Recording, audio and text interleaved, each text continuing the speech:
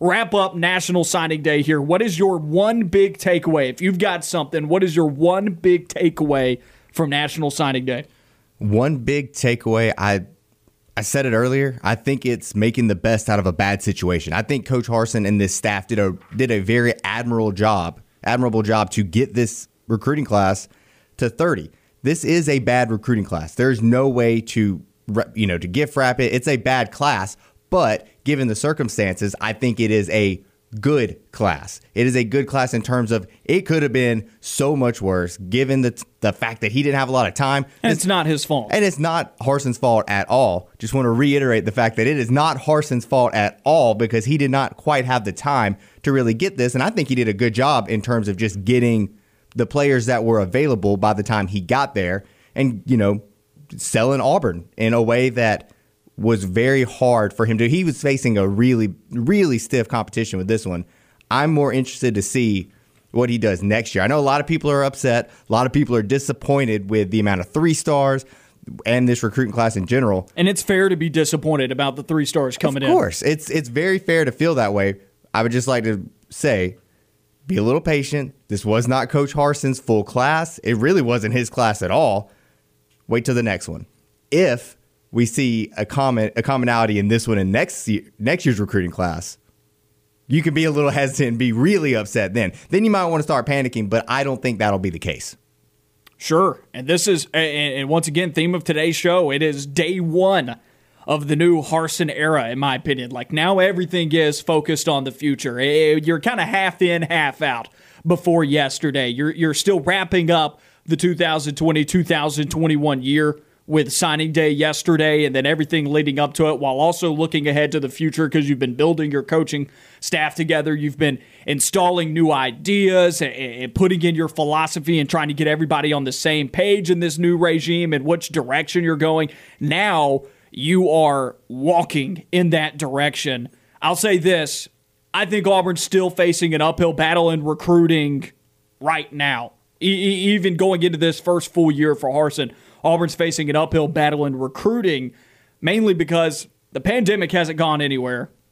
We're still dealing with restrictions. I mean, you can't get guys on campus right now in contact with staffs and with the coaches. So that's something that's going against Auburn that I think is a big part of why Auburn has had a hard time bringing in some of these 4 stars that they keep missing out on because they sell the Auburn experience. They sell the Auburn family. How can you do that if you don't get them in firsthand and show them the places that truly exhibit that? It has been very difficult. You don't get that from the other side of a computer screen. You just don't. And having to meet with these guys virtually, you don't get that until you step into Auburn, Alabama, and you walk onto the campus and you are absorbing and taking in the plains. You just don't get that. It is a brutally uphill battle for Brian Harsin and this staff recruiting moving forward while the pandemic is still going on, because I think what we saw on signing day and what we've seen across this entire recruiting cycle during the pandemic, we've seen the top teams dominate and then everybody else fended for themselves there. And I think we've seen that in results of games as well. I think you look out through all of athletics, whether it's collegiate or professional, I think what we have seen is, and there was a big question about how not having fans at ball games and how, limited home court environments would affect athletics. And I think some people may have thought it could have been an equalizer for worse teams to be able to compete on the same floor. I think it's been the opposite. It has been the opposite. I think it's been the opposite. It has gone the way of chalk. It has gone the way of the better team has typically won. I think limiting some of the home court, home field environments throughout football and basketball has not brought on more upsets, but it has brought on less parity. And that's happened in recruiting as well. 100%. The teams that are at the top, your Alabamas, Clemson's, LSU's, Georgia's, those teams are still, and Ohio State, can't believe I forgot them in that group. Those teams are still grabbing recruits because they don't have to do as much selling. They can just hop on a Zoom call and say, they're always going to tell you can come here and start immediately, and or you could just come to Alabama and go to the pros and see how many pros they have in the league in terms of a college football standpoint. We all watched Nick Saban's pitch on social media. We saw it. Got it. We've seen it. I mean, somebody recorded it, and so. But that's my big takeaway. Going on to back to the question that we opened the show with. What is your one big takeaway from National Signing Day? We want to hear from you. Call in at 334-321-1390 or toll free at 888-382-7502. My one big takeaway is from the national stage, kind of looking at Signing Day from 1,000 feet above and looking at how everything unfolded in the battlefield. And you look at the top three that has been primarily in the college football playoff since its inception: Alabama, Ohio State, and Clemson, the three that have dominated college football more than any other group in college football in the last decade. They all finished inside the top five in recruiting. And Clemson, the only reason why they didn't finish higher is because they had less recruits. If you look at their average of recruits, they finished third in the country in average rating on 24/7 Sports Composite. So Alabama finishing number one, Ohio State at number two, and Clemson at number five. And specifically Ohio State and Clemson, they aren't receiving stiff competition from anyone else in their conference when it comes down to recruiting. The next closest ACC school to Clemson sits at 12th with Miami. And, of course, this, I think, is an above-average class for Miami compared to where they have been at in recent years with the turmoil that has gone on in that program. But after that, it's 14 with North Carolina. You look in the Big Ten with Ohio State, the closest Big Ten team is at 10. They're 8 spots away. You look at it between Clemson and Miami, there's 7 spots. Ohio State and Michigan, there is 8 spots. You know how many spots separate Alabama and the next SEC team? 2.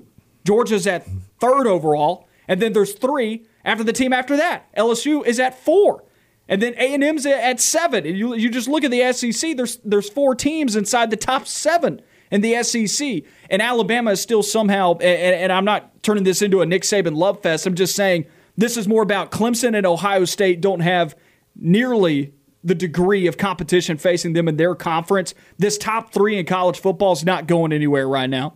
Not at all. And you can see Alabama can still hold its own recruiting even when you have Georgia and LSU right behind them. This was the number 1 recruiting class of all time statistically in terms of the composite averages and whatnot. And Alabama was able to do this with Georgia and LSU nipping at the heels.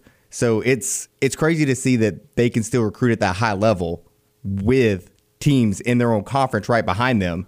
And it's a testament to them because Clemson and Ohio State can do it, but who's really challenging them in their own conference? So that also brings up my next point that's still connected to 1. So we'll go 1A, now we go to 1B. It's also a reminder of Georgia's shortcomings in the Kirby Smart era. Georgia, they are no surprise seeing them in the top 3 here. They've been in the top 3, top 5 for it seems every year that Kirby Smart's been here, but they still can't do it on the national stage. They've only been there one time. There is not a coach in college football who has done less with as much talent as Kirby Smart has on his roster.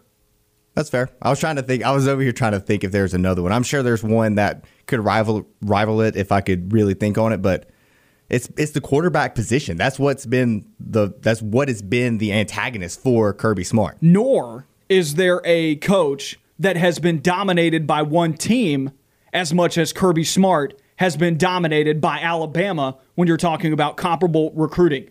The recruiting class, sure, Alabama, 9 out of the last 11, they have finished as the top team in recruiting overall. But Georgia, once again, look, the top 3 classes, the top 4 classes, there's not a huge difference. Now, this Alabama class, it's being lauded as the greatest recruiting class in modern college football history. Fine.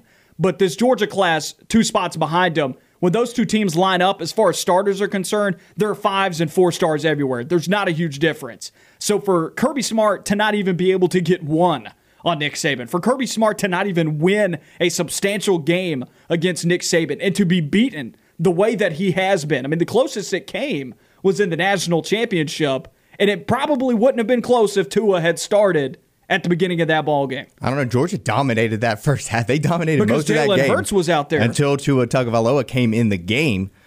It's an interesting thing. I mean, it kind of goes back to that age-old Georgia curse, the choke artists that are in that state with the Bulldogs, the Braves, the Falcons. They all just big moment hits, and they just shrink and wither away. A lot like Auburn basketball was doing earlier this year, but I don't know, man. It's crazy to think that this Georgia team is so close to Alabama in terms of recruiting and still just cannot get a win against them. It's mind-boggling. They had 4 5-stars in this class, 20 commits, 11 4-stars, 5 3-stars. This Georgia class is good enough to be a number 1 class some years, and the same as Ohio State's and Alabama's in that top 3. LSU's is even very good at number 4. Theirs is boosted up a little bit by the fact that they have so many commits. They have 22 commits compared to Georgia's 20, and those 2 make a difference. That they've got 3 up on Clemson at 5. Those 3 make a difference in the way these rankings are generated, but this is just another reminder of Georgia's shortcomings, despite the fact of the high level, the high caliber that they recruit at, because it says something that when I see Georgia at 3, I've now been conditioned to the point now where I'm thinking, it doesn't matter. It doesn't matter. It's like, what are they going to do with it? What have they done? Yeah, what are they doing? Now, Georgia, in comparison to everyone else, now I'm not talking about Georgia in comparison to the national stage of that top 3 teams, which is where this conversation has begun. It's talking about, Alabama, Ohio State, Clemson. Could Georgia get in that mix? Well, I'm not so certain because Kirby Smart has been dominated every year by Alabama whenever it's came down to it. But if you compare Georgia to Florida, there's 10 spots separating them. Florida's at 13th overall. That is a big difference. And Florida hasn't really been able to gain ground on Georgia in that rivalry when it comes down to recruiting. And there's no one else in the SEC East that can even hold a flame to those 2 teams. Maybe you say Tennessee when they put together the 16th overall class, but we all see what direction that program's going, right? It's like Tennessee has had some success in recruiting, but now we see what direction the program's going right now. Nobody else in the East can even hold a flame to Georgia and Florida. And not at all. I mean, and Florida's lagging behind by 10 spots. So I still think it's Georgia's division by far. I don't think it's as close as people even think with Georgia and Florida. I mean, recruiting, that's a big difference, and I just don't think that they're going to be able to field the team. I don't think they're going to have a team as talented to compete with Georgia next year.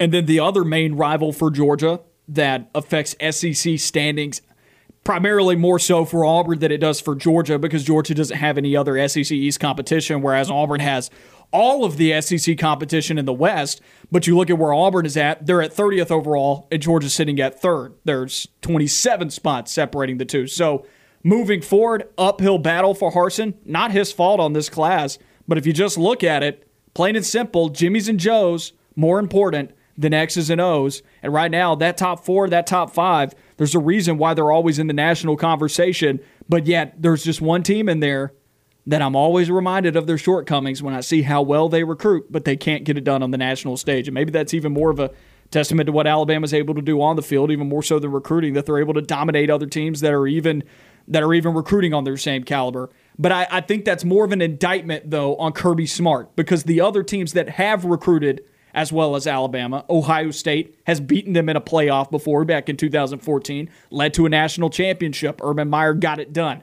Ryan Day, not able to get it done this year, gets manhandled, right? Not so sure about Ryan Day's credentials as a head coach yet compared to his predecessor, Urban Meyer. Of course, Urban Meyer is an all-timer in college football. How is he compared to Urban Meyer? We don't have enough of a sample size yet for him at Ohio State. But then Dabo at Clemson is the only other guy that's actually been able to go toe-to-toe that is still coaching in college football, that is, because must I remind everybody that Gus Malzahn also had a substantial amount of wins against Alabama. You eye roll, but I'm just saying there's nobody else in college football that did it. There's nobody else and is doing it right now. Not consistent, not on a consistent basis. So it's an indictment on Kirby Smart when there have been other coaches that have at least recruited on the same level as Alabama and have been able to beat them on the national stage. Kirby Smart can't do it.